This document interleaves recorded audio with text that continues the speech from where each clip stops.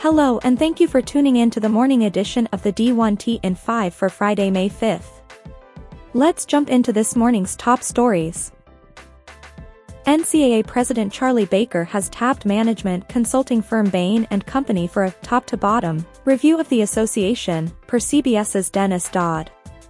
Big East Commissioner Val Ackerman tells Dodd she would like to see a clearly defined commercial unit within the national office. The NCAA is a billion-dollar concern because of the money they bring in from March Madness. I think we would all benefit from a clearly defined structure, business unit that would be run by a chief marketing officer and a chief commercial officer who would be entrusted with oversight over television with a dedicated broadcast person underneath them. Ackerman also points to the possibilities of a partnership with student athletes on NIL, the need for a dedicated leader to oversee all women's sports and streamlining FBS football. More Ackerman, every time there is a lawsuit about football, the NCAA gets sued, all 350 Division I schools. Because these lawsuits are about them, when the NCAA gets sued, we're all sharing in the risk and legal liabilities.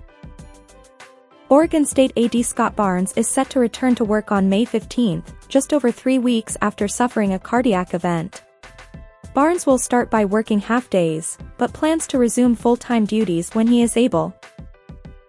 Colorado AD Rick George defends football head coach Deion Sanders and the roster revamp in Boulder. "We are not the first to do this. 18 months ago, there was a lot of criticism in our program because guys were leaving. Around 24 to 25 left in December 2021, right after the season. Similar things have happened at other schools. We are not unique in this. We know that in a coach's first year, you have a head coach exemption, which is part of NCAA rules. Having conversations with student athletes after spring ball. Hey, this may not work out. You may not get the playing time you want. We'll help you go somewhere else." That's what those discussions were about. After everybody's season, coaches and student athletes are having those conversations. Yeah, it's a lot, but we are focused on getting better. Sanders is more open and honest about it. I think that's a good thing. I don't have a problem with that. At the end of the day, he's doing what he said he would do. JohnCanzano.com's namesake writes on the conflicting reporting around the Pac-12's looming media rights deal, cutting to the latest he is hearing with regard to what media entities are in or out. "I'm told that ESPN, Apple and Amazon all continue to express interest in carrying Pac-12 games.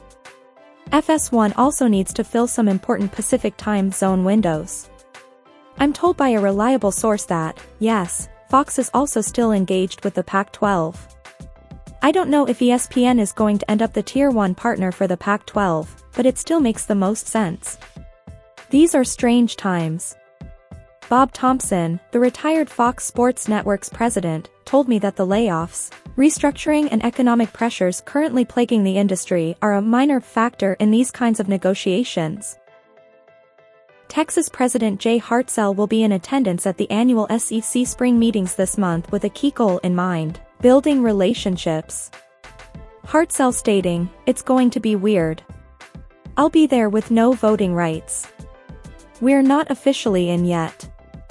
I'll be there mainly to start building relationships. I don't want to come in here in guns blazing. Texas on occasion has a reputation as, being an alpha. I'm happy to come in and start just being part of the team. It's a great league, and we're excited about it, and we want to fit in and be a good partner with the league with all the other presidents and chancellors. We've got a role to play, but also want to be a team player." College AD reports USC Upstate will use Collegiate Sports Associates for assistance with its AD search. No timeline details yet. Thank you for tuning in to the morning edition of the D1.ticker for Friday, May 5th. We'll see you back here this